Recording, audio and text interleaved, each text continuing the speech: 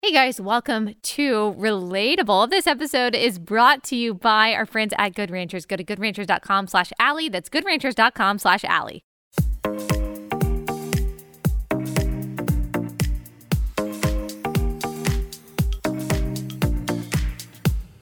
I was kind of laughing during that opening, but that's because that was my second take of the opening.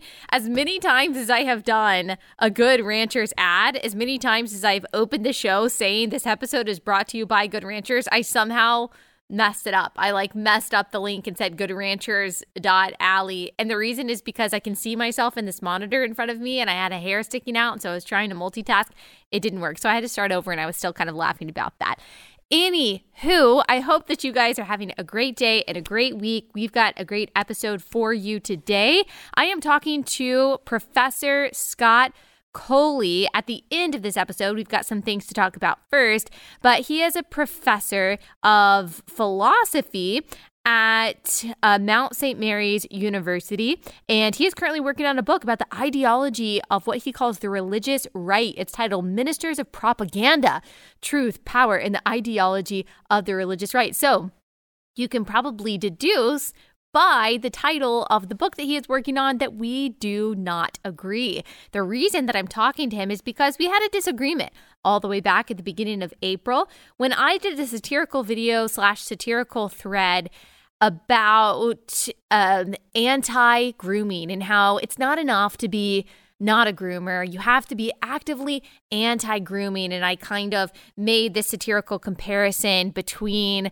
what is spouted by the left about anti-racism and systemic racism, which of course I've talked about my disagreements with that entire concept and narrative at length on this podcast, but comparing it to what we are talking about on the right about this problem of pervasive ideological gender grooming that is going on, particularly in our public education system. Well documented. Not only if you listen to this show, if you listen to really any conservative show, also if you follow Barry Weiss or Abigail Schreier or Libs of TikTok, I mean, you're seeing this kind of stuff come out all of the time. Unfortunately, these parents going to school boards and reading the curriculum and the books that are being presented to their elementary and middle schoolers about not just transitioning gender, but also things like anal sex and oral sex and just awful, awful stuff without the knowledge and the consent of the parents. And so, of course, this is a real problem. However, Professor Scott Coley, he did a tweet thread and he criticized people who are kind of making this satirical comparison between critical race theory or being anti-racist and anti-groomer. And one of the things he said that I really took issue with is he said, firstly, the whole grooming conspiracy that's being advanced by the political right in cooperation with the religious right, I'm sure that I fall into those categories, according to him, is an appropriation of an anti-Semitic trope that Christ followers should have nothing to do with. It's not fodder for an insipid metaphor. So I obviously have a problem with that point that's being made. And that is what I am going to discuss with him today. I'm very thankful that as someone who disagrees with me, he was willing to take the time to come on my show. He's also been very flexible, very adaptable because we've had to reschedule quite a few times since May. And so I really appreciate that. I appreciate the calm and the collected conversation that we have, but we do disagree. And so tune in for that debate discussion at the end of that. At the end of this, it's a good one.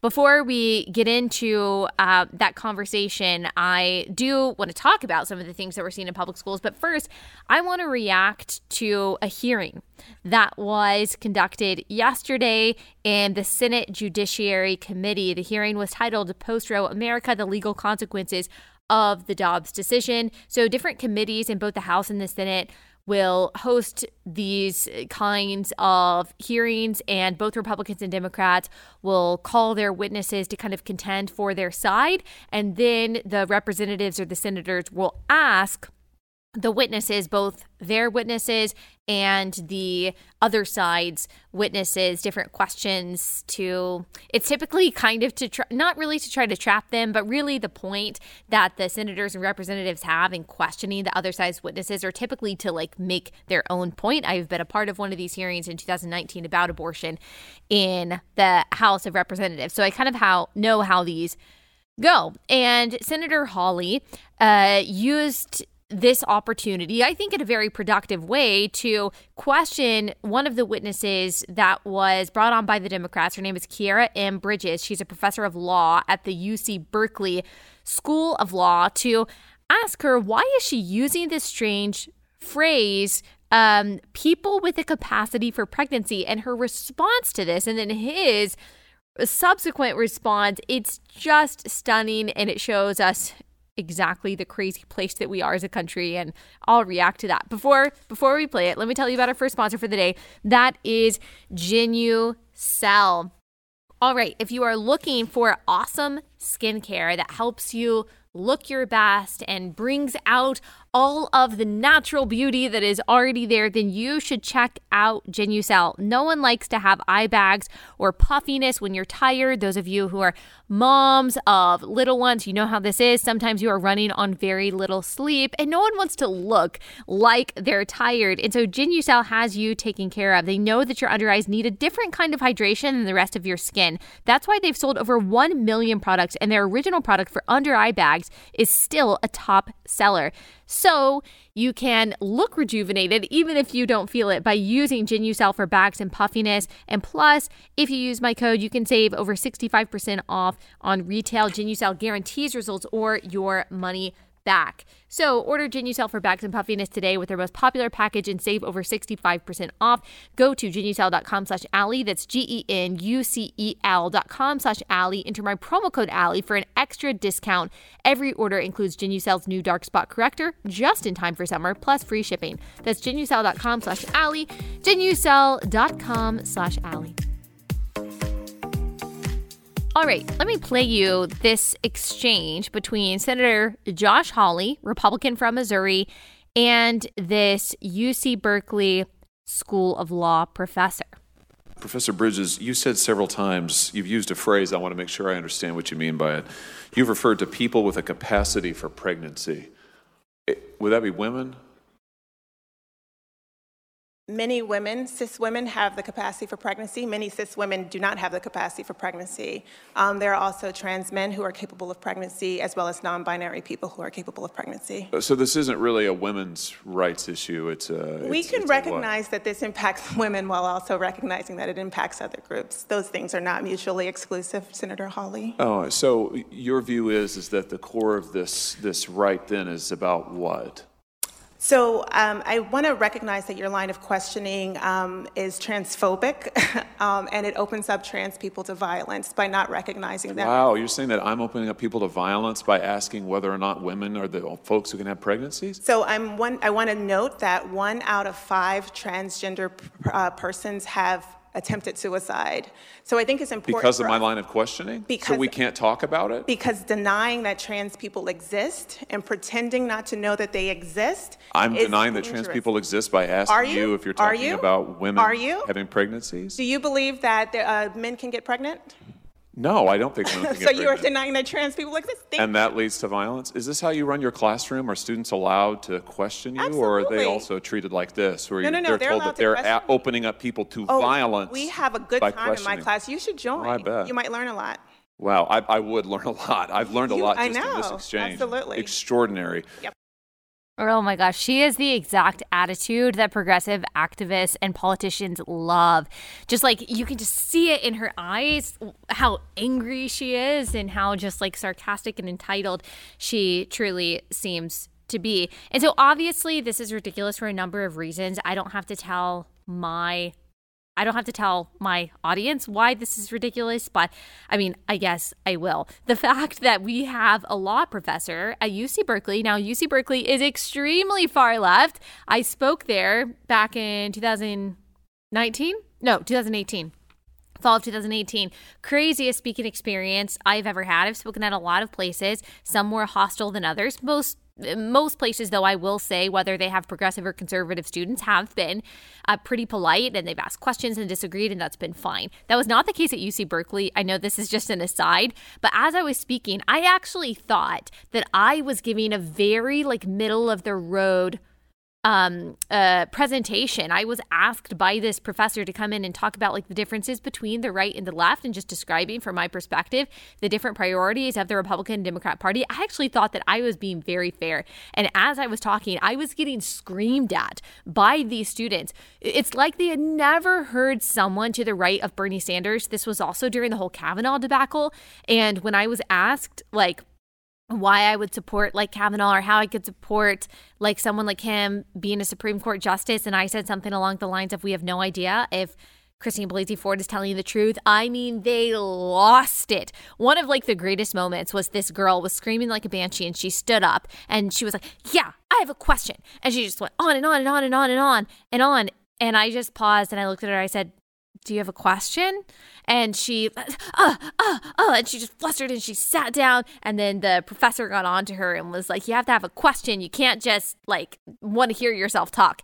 My husband was also in the audience, and he still has a picture of his heart rate monitor on his watch that he was wearing at the time. It was his heart was beating 100 beats per minute. It was very stressful. So anyway, I'm not surprised at all that someone like this, who is this detached from reality, is teaching at UC Berkeley. But think about all of the hundreds of students that are under her tutelage who are now going to be carrying on these ideas. I think that Senator Hawley made a really good point when he said, oh, is this how you treat your classroom? That if someone is questioning anything, that they are perpetuating violence? Of course, that's how she conducts her classroom. And that is, of course, how progressivism thinks. If you go outside of what they assert is true, no matter how absurd it is, like the idea that men can get pregnant, or that there is even such a thing as so-called trans men, then you are causing violence. That's how they manipulate you. That's how they extort you. That you are not even allowed to suggest that maybe 2 + 2 always makes 4, without threatening the safety and the survival of the number 5. I mean, that's how ridiculous it is. And that's, of course, what she's doing. And it's scary that this kind of ideology is so pervasive in academia in the United States, and it's making its way into the law. We've already seen the manifestations of that, of course, especially when we talk about, for example, men being able to infiltrate women's prisons just by identifying as a woman and then raping and assaulting the actual women who are in women's prisons. That is where this kind of line of thinking goes, especially when it comes to the law. And it should be no surprise, as Christopher Rufo also uncovered, that this person has written work about the legitimacy of critical race theory, which also is extremely consequential and disturbing when you're thinking about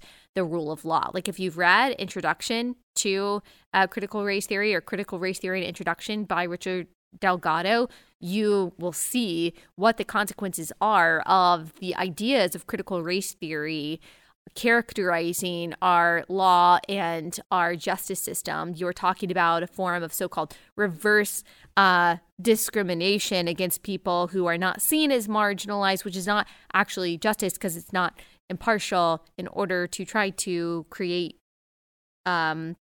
equal outcomes. It always leads to a new form of oppression, as Thomas Sowell has talked about many times. Anyway, this person is very dangerous.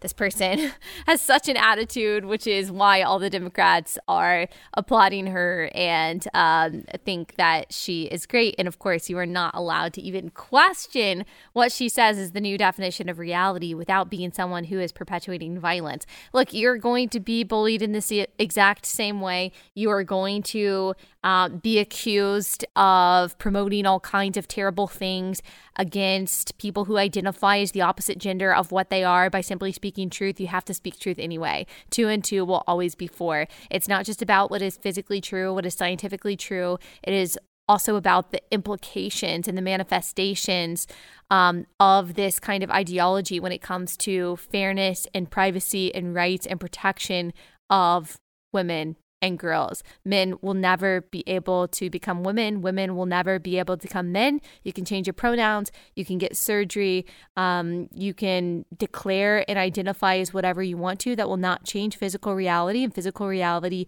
really matters, and it should certainly be reflected in the law.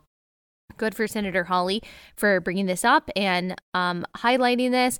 And then we've also got this crazy exchange between Senator Cornyn and this witness. Here's that. Do you think a baby that is delivered alive has value? Yes. Do you think that a baby that is not yet born has value? I believe that a person with a capacity for pregnancy has value. They have intelligence. They have agency. They have I'm talking about the baby. And I'm talking about the person with the capacity for pregnancy. You're not answering the question. I'm asking. I'm answering a more interesting question to me. Do you think that the baby that is not yet born, let's say the day before the mother delivers, do you think that baby has value? I think that the person with the capacity for pregnancy has value, and they should have the ability to control what happens to their lives. So the answer is no. The answer is no. I mean, we can disregard the person with the capacity for pregnancy. Like, oh my gosh, that kind of newspeak is so ridiculous. Like, we can't even just say the word that we all know is the only word to describe what a person with the capacity for pregnancy is. We have to use like 5 words to convey one idea that has been known in all cultures throughout all of human history, because we are stupid. As a society, our smartest and most credentialed people are the dumbest people in society. We live in a cakeistocracy. If you don't know what that is, look it up. So she doesn't believe that the human being inside the womb has value, even if it's at 40 weeks of pregnancy, because she's saying, okay, well, the woman is the person that has value. What she is obviously implying in the interesting question that she is answering is that she believes that abortion should be allowed through all 9 months of pregnancy for any reason, because the woman who is pregnant wants to, because her value, I guess, for some reason that she doesn't ever actually logically or philosophically explain, has more value than the baby inside the womb. Why? Because of location? Like, because of size? Why? Because it's attached by an umbilical cord? Those are all very arbitrary reasons to say that it is okay to kill a child, and it's a very arbitrary reason to say that that child doesn't have as much value as the grown adult. Does a toddler not have as much value or as much of a right to live as a teenager? If you think that's ridiculous, then why is it that the mother has more value and more of a right to kill her child than the child has to live? It doesn't really make a whole lot of sense. And again, these are the people who are influencing the next generation of lawyers and judges. I mean, we are in serious trouble unless the pendulum swings in the other direction. So I just wanted to respond to that. Also, if you haven't listened, speaking of abortion, if you haven't listened to yesterday's episode where I break down Emmanuel Acho's recent uncomfortable conversation about abortion, in which he doesn't represent the pro-life side at all, and in which Christianity is grossly misrepresented, definitely go listen to yesterday's episode. All right, now switching gears into the conversation that we are having today, I do want to play a couple clips that are going to lead us into this conversation about what's going on in public education. But let me pause and let me tell you about our second sponsor for the day, and that is Good Ranchers. All right, you guys know how important having family dinner with your kids is. This is where you have very formative and very impactful conversations. This is where you can build values. This is a great discipleship opportunity for your family, a great bonding opportunity. And you want to make sure that when you have these dinner table conversations, that what is on your dinner plate is actually good. You want to make sure that it's from Good Ranchers. Good Ranchers is 100% American meat. It's better than organic chicken. It's craft beef. It's high quality seafood, all from American farms and ranches. It delivers this meat to your front door on dry ice. It's really good. I think it was a ribeye last night. My husband ate a T-bone from Good Ranchers. We love it. We eat it almost every night. Makes our life so much easier. Make sure to use my code Allie to get $30 off your order at goodranchers.com/Allie plus free shipping. Go to goodranchers.com/Allie to start bringing people to the table, creating change in America, and eating seriously delicious food from Good Ranchers. That's goodranchers.com/Allie.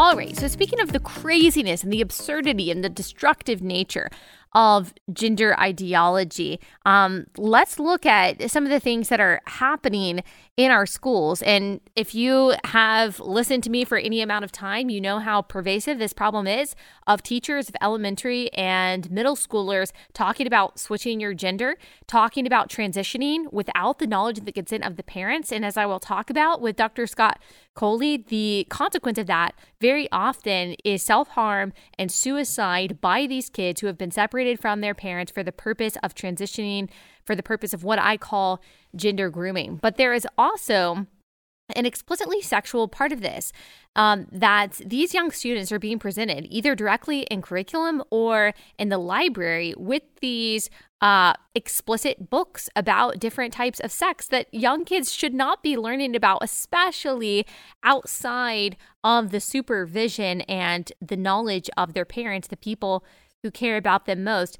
And some parents who are really concerned about this have been going to school boards for the past couple of years and have been confronting the school board about the kinds of books that are being read to their students or made available to their students in the library. So here is one parent sounding the alarm about this at a school board meeting.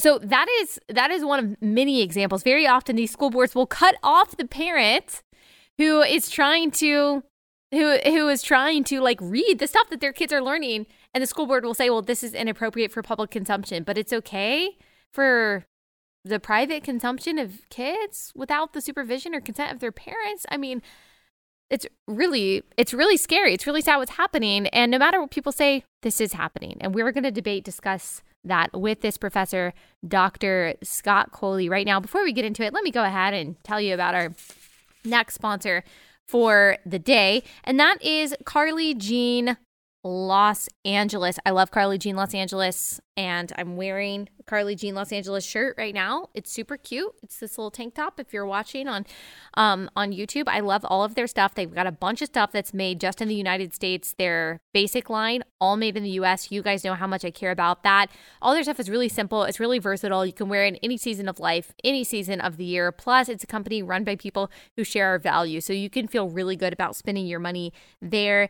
You can use my promo code Allie Basic. You'll save 20% off your first order of USA made basics. That's CarlyJeanLosAngeles.com. Allie Basic for 20% off your first order of USA made basics. CarlyJeanLosAngeles.com. Dr. Coley, thank you so much for taking the time to join me. We have very different perspectives on all sorts of things. We're going to focus on one thing in particular today, and that is this concept of grooming in schools that conservatives have been talking about a lot, and your take on that. But before we get into it, can you just tell people who you are and what you do? So my name is Scott Coley. I teach philosophy, mainly history of philosophy, logic, social and political ethics. And so my work deals, at the moment, I'm working on a book about ideology and propaganda on the religious right. Do you identify as a progressive? Is that how you would describe your political views? I think, sure. Politically progressive, theologically conservative. So the reason that we interacted first on Twitter, I think it was the first time that we interacted. It was a couple months ago. Let's see, it was April. And you did a thread about something that was happening on the right, something that I did. And that was like a satirical comparison between critical race theory and critical grooming theory. Of course, my satirical point that I was making is that you can't just be not a groomer. You have to be anti-grooming, and it's part of this pervasive system that is basically inescapable. And you took issue with that in a very well-articulated thread. And one point that you make was that the whole grooming conspiracy, you said, that's being advanced by the political right in cooperation with the religious right is an appropriation of an anti-Semitic trope that Christ followers should have nothing to do with. And of course, I disagreed with that, and you said that I was bad at reading. So if you could better explain, since I seem to misunderstand what you meant, if you could better explain what you mean by that. Sure. So to be clear, you, and actually I saw the thread from a thread from someone else. I don't think I was aware of your thread until we interacted. But to be clear, I'm not accusing you of anti-Semitism per se, right? But this notion that the public school system has been turned into or turned over to some sort of pedophile ring or something like this is part of a broader dialectic, right? Wherein there are, so who's supposed to be responsible for the whole, let's just walk through it, right? Who's supposed to be responsible for the sort of grooming thing, right? Who's allowing this to happen? Are you asking me, or is this a rhetorical question that you're... No, I'm asking you, like, who's responsible? Well, I don't know that I would literally say that it is a systemic grooming problem. My point would be that either ideological or in some instances sexual grooming is happening on a basis that is not highlighted enough in the education system, especially when it comes to gender ideology. So if your point that you're about to make, or try to, the parallel that you're making is that I believe it's some like secret cabal of Jewish people at the top of public education that is like pushing this grooming. That's certainly not what I believe. I can't speak for everyone. Right. But right. I understand that you're trying to say that it's basically like this QAnon conspiracy theory in which they think that there is this cabal of elites that's running a pedophile ring and that Donald Trump is going to like come in and save the day. So you think that's basically what people who are complaining about grooming a public education system are doing? Well, I'm aware of quite a few people who say that there's basically, how do they characterize it, as a handshake agreement between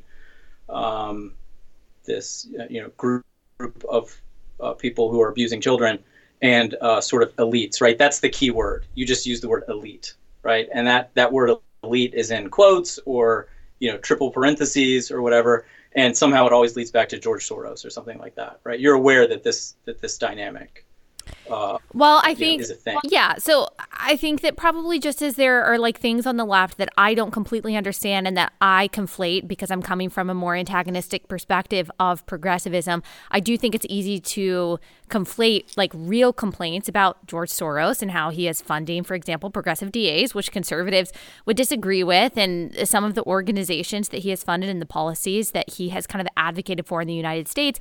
And then this group of truly like white supremacist, racist people who think, and I've seen them too, I'm not denying that they exist, and maybe they identify as the right, of people who think that, Jews are controlling the world and that they're controlling our entertainment, whatever it is. I definitely think it's wrong to conflate people who say, George Soros is behind a lot of bad stuff in the United States, and people who think that like Jews are ruining the world. And I definitely think it's wrong to conflate the parents who are worried about a lot of the grooming type curriculum in public schools and then these like anti-Semitic QAnon conspiracy peddlers. And that's what it seems like you're doing.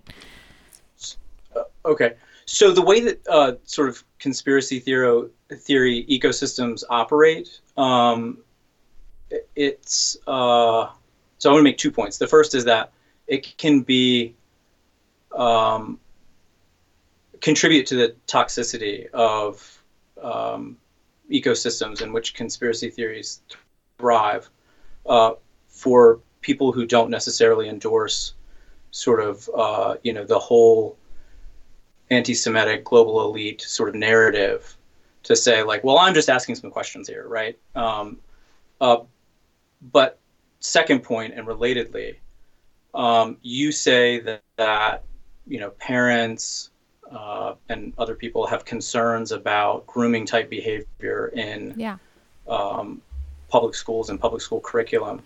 I wonder if you could say a little bit more about that, because you said a moment ago that you're not actually alleging some kind of systemic sort of thing, and that's kind of the linchpin that connects the claim to the conspiracy theory bit, right? Is that there's this huge conspiracy. So if you don't actually think that's going on, right, and the real concern is that there are elements of the curriculum in, say, sex education or what have you, right, that are contributing to, say, grooming behavior. Right. I wonder if you could say a little bit more about what you mean by that. Yes. So I think that there's a difference between prevalence and or something that is prevalent and something that is systemic. If I am defining systemic correctly, it's everywhere. It's within the system. It's within the institutions. And I do think that there are, in my opinion, from my perspective, like I think that teachers' unions in general are toxic. And I do think that a lot of the organizations that push the curriculum that I would see as destructive, that is part of, I guess, the system and the institution. But when I think about systemic, I think about it's everywhere, it's in the foundation, it's inescapable. And I'm not sure that that is true of the public education system. But do I think it's pervasive, or do I think it's prevalent?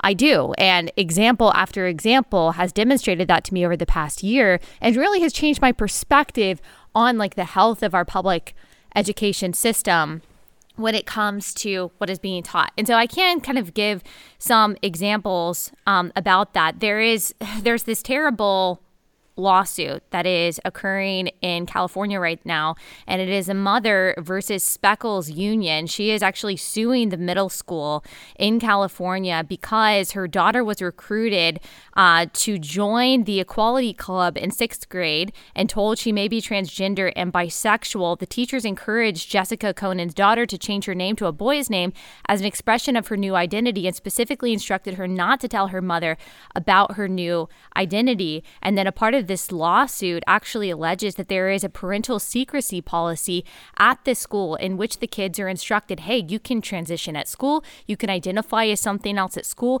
and we will not tell your parents. There's also a Florida lawsuit. The parents of a Florida elementary school student are suing their daughter's school district after their child attempted to commit suicide following the school's efforts to orchestrate her secret transition to a male gender identity. There was this horrible, I'm sure you would agree, a tragic story of this immigrant, Yaley Martinez.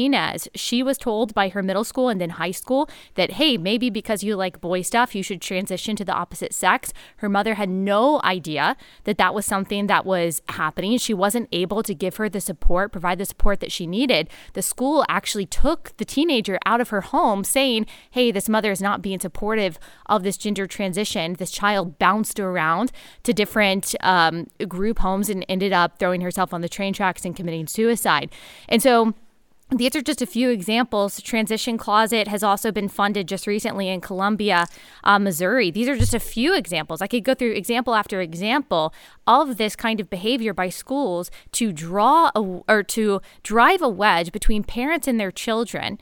And I'm sure you have a different perspective on this, but if that is not a form of grooming, I don't know what is. I mean, that is an aspect of what predators do. You drive a wedge between the person who is supposed to protect the child and the child. And so that's what I'm seeing. That's what breaks my heart. That's what scares me. I certainly don't connect it to some like grand anti-Semitic conspiracy theory. That's just something I'm seeing as a mom, as a person, that really worries me for kids. Does that not concern you?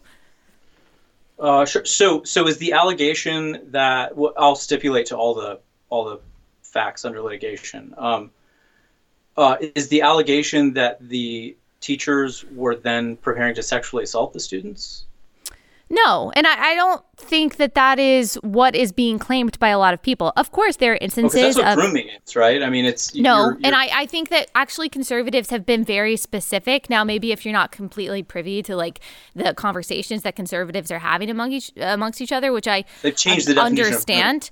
Well, I think that there is a form of ideological grooming, or we believe grooming or pressuring but the word into grooming has certain believing... connotations. Yes, but I think so that we have been pretty that's a specific. I believe that we have been pretty specific about what exactly we mean by grooming. ideological grooming. Of course, I do believe that there is sexual grooming in every institution. You've brought it up. This has happened in the church as well. And so I'm not minimizing like any of the dangers or the reality of that happening in other places beyond the public education system. So I don't think in every instance this is a situation where teachers are looking to sexually assault the students. Of course, that happens. But do I think it is a form of grooming children into a certain kind of behavior, into a certain kind of lifestyle without the consent and the knowledge of their parents in order to conform the kids into their own image or their own ideology or whatever it is, or whether they think they're being inclusive and great? It is a form of grooming a child into a certain lifestyle that is, in my opinion, extremely destructive. Right. So this actually has some resonances with this sort of conspiracy type approach to these issues, right? And the idea is that the whole reason why elites have reached this bargain with people who are, I guess, ideologically grooming children is that they want to destabilize society by alienating children from their parents, making way for the construction of a new social order. So I'm not really even sure how we can say that that's a conspiracy. Like, I mean, what do you make of these like transition closets and these instances of schools and teachers and guidance counselors saying, hey, yeah, we're going to transition you. We're going to pull you from your home because you're 13 years old and your parent says, oh, no, my daughter's not a son and I'm not going to go along with this even though I love them very much. Like, I mean, what do you make of that? What do you think the purpose is behind that? I don't know what the motive is. I can't speak to that. But do I think that it's connected to a Marxist strategy for destabilizing society in general? Well, I don't think that is probably the intent of a lot of people, but that is always the natural progression of Marxism and progressivism in general. It's destabilizing because it seeks to tear down and it really never has anything cohesive or coherent to replace it with, of course, from my perspective. Well, there are ideas, but they never seem to work out. Yes. Yeah, exactly. So why are you a progressive? No, I'm definitely. If you're looking to talk with a Marxist, you pick the wrong person. I'm not. I'm not trying to like accuse you of being a Marxist. I guess all I'm saying is that, okay, these are like very legitimate concerns. And maybe you don't like the word grooming because you think, okay, there's always sexual connotations with that, and that is like the wrong accusation. And I can understand that for sure. And maybe I should just like be more careful about choosing the word. But it is a form. If you're talking to kindergartners, which is something that's happened, like if you were introducing a book like Genderqueer to elementary and to middle school students, and we're talking about like graphic images of like oral sex and talking about like switching your gender at that young of an age, when a child's mind is so malleable, like when you know they can be shaped, introducing that kind of sexual graphic content and that kind of confusion that has to do with their genitals. It does. Like if you're talking to students about that without the consent and the knowledge of the parent, even if your intent is not to sexually assault them, like what do you call that other than grooming? Like, do you think that's just good, inclusive teaching? I absolutely do not endorse showing graphic sexual images to kindergartners. So you would think it's a problem that in many middle schools and elementary schools across the country, that book Genderqueer is on the shelves for kids to read. I guess I wonder how prevalent that is. I don't doubt that it's happened. I'm not. Do you think it's okay for teachers to talk to elementary school students about like switching their gender and changing their pronouns without their parents' knowledge and consent? So then I guess you're saying this is happening in the context of a classroom, like the teacher is just talking to the whole class, like, oh, by the way. Teaching them about like so-called gender inclusion and that it's possible to be born a girl and assign sex at birth and then change your gender later on. Do you think that's okay? Like as a part of the curriculum to just present or do you that think it's a information teacher? to, like, do you think it's okay for a teacher to be talking about that to young students? I guess context is always so. Like, has the student approached the teacher and with concerns about this, and the teacher like brings in the guidance counselor? Like all Well, else being equal, I mean, of course I guess I don't know the hypothetical situations. I'm not sure if you're probably not a fan of libs of TikTok, but the teachers that we see every single day, like posting videos saying, oh, today I read a book about like I Am Jazz, or I think one is called like Jackie, Not Jack, these children's books that are about, hey, if you want to change your clothes and if you want to be a different gender. I mean, I can't tell you that this is happening at every public school, at every public school district, but there are enough complaints leveled. There is enough video evidence of this happening, admissions by teachers happening on a daily basis, that we know that it's happening across the country at, I think, a pretty scary clip from my perspective. And so I'm just curious, like, what you think about that. Like, do you still think that people who are complaining about that being a form of grooming are, like, contributing to an anti-Semitic conspiracy theory? Oh, right. Okay. So again, I'm not accusing you or anyone any specific people who were talking about this on Twitter on that particular day a couple months ago of themselves advancing anti-Semitism. But the point, right? So a trope, right? I called it a trope for a reason. A trope is a kind of refrain, right? It's a musical term has to do with melody, right? There's a certain kind of melody that it follows. So do I think that parents? Here's the essence of the question. I think. Do I think that parents who complain about their first grader being read stories by a public school teacher that suggest that they should consider changing their gender, who complain, are therefore guilty of advancing anti-Semitism? No, I do not.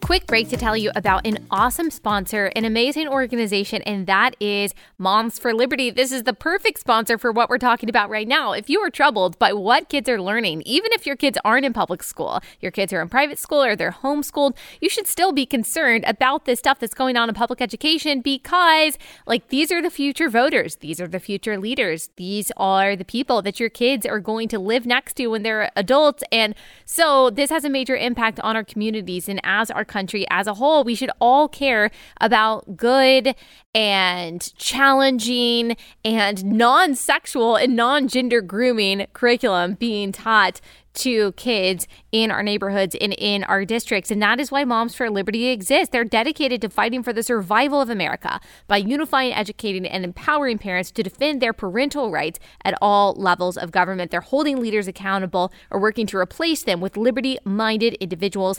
They engage communities and elected leaders on key issues impacting our families. They activate liberty-minded leaders to serve in elected positions. Moms for Liberty was started by two moms, former school board members, who saw behind the education curtain, and now they're fighting to change it. They're building an army of moms who are joyful warriors fighting for the survival of America. They fight like heck with a smile on their faces, and they do not co-parent with the government. To check them out or to see if there's a local chapter near you, go to momsforliberty.org/ally. That's momsforliberty.org/ally.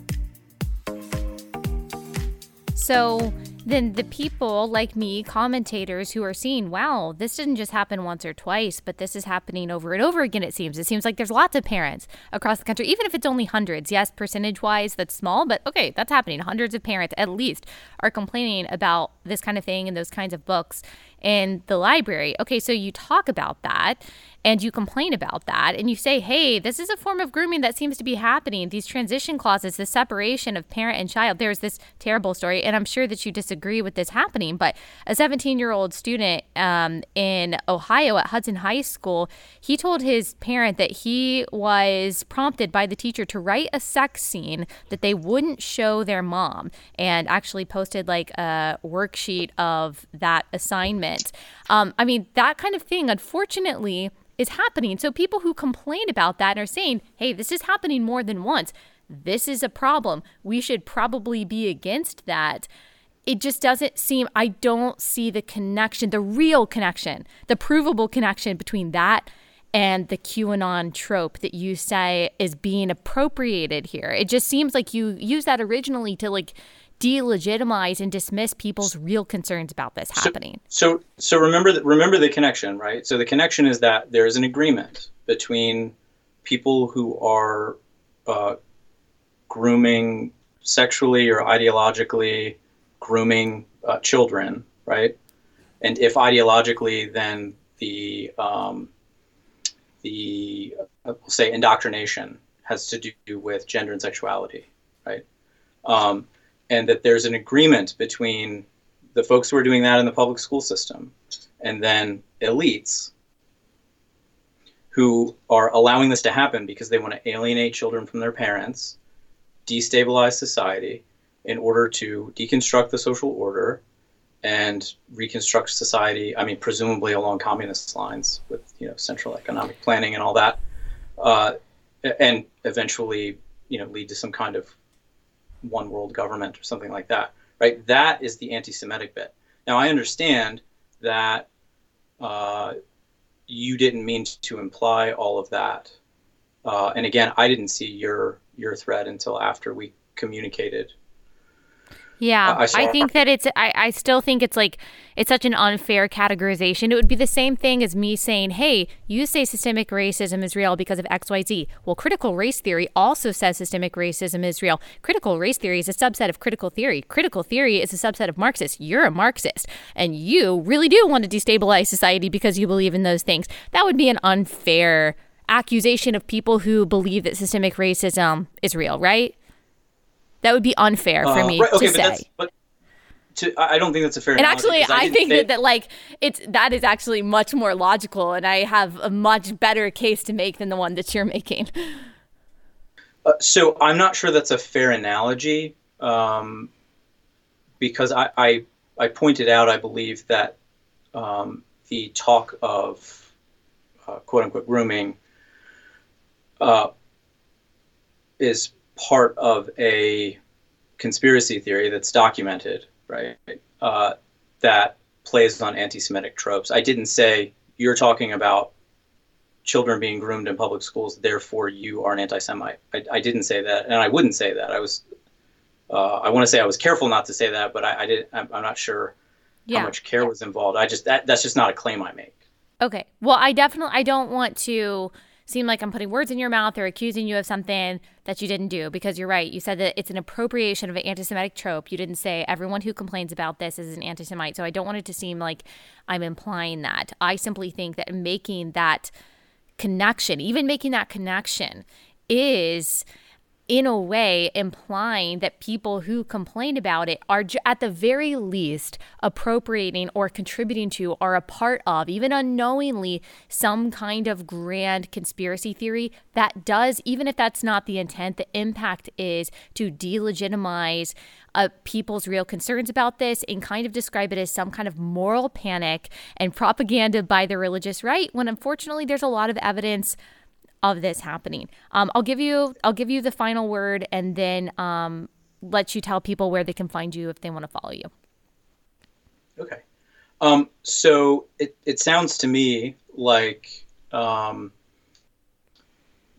what you're describing is concerns about a number of concerning incidents. Yeah. And it sounds to me like you're not actually claiming that there is some kind of conspiracy at work here. And well, so I do think that it is.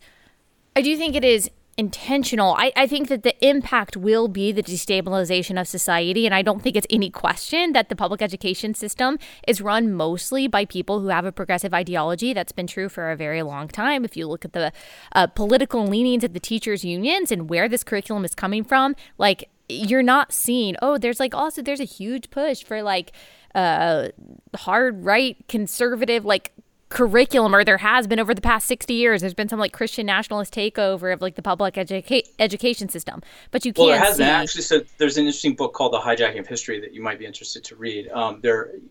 Particularly school boards in Texas have very much been taken over by the religious right, and this as goes Texas, so goes many states, because the public school system in Texas is quite large. and therefore has a lot of Wow. purchasing power. That would be that would be quite the pendulum swing if the public education system swings to the right and swings to Christianity. Well, But I have college students sometimes who grew up in the South, as did I, right? And so I had similar experiences. Who they sincerely believe that the Civil War was about liberty on the side of the South. yeah, Right? That's I mean, Confederate propaganda, and it's still in public school textbooks in the South. This is documented. I hear people say that, and I am sure that there are incidents, unfortunately, of that happening. I grew up in Texas. I went to a private Christian school, very conservative, and I learned everything about the Holocaust, about the Trail of Tears, about slavery, about the Civil War. And I'm not saying, oh, well, just because I experienced that, that means that no one's different experience is legitimate. I'm not saying that, but I hear those kind of anecdotes all the time.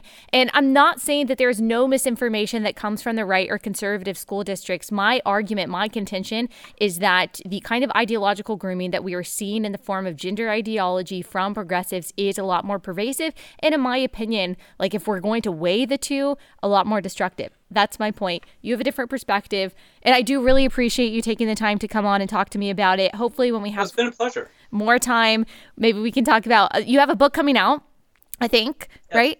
And so maybe when the book comes out, you can come back on, and after I read it, we can talk about the different points and where we agree and disagree.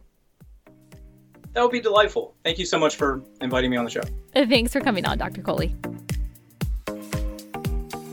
All right. I hope that you guys enjoyed that you got a lot out of it. I do really appreciate, as I said, him coming on and having the discussion with me. Hopefully we'll be able to have him back and talk even further. Tomorrow, I will be talking to Steve Deace about this Hunter Biden drama, which I really haven't talked about because it really makes me sad and it really grosses me out too.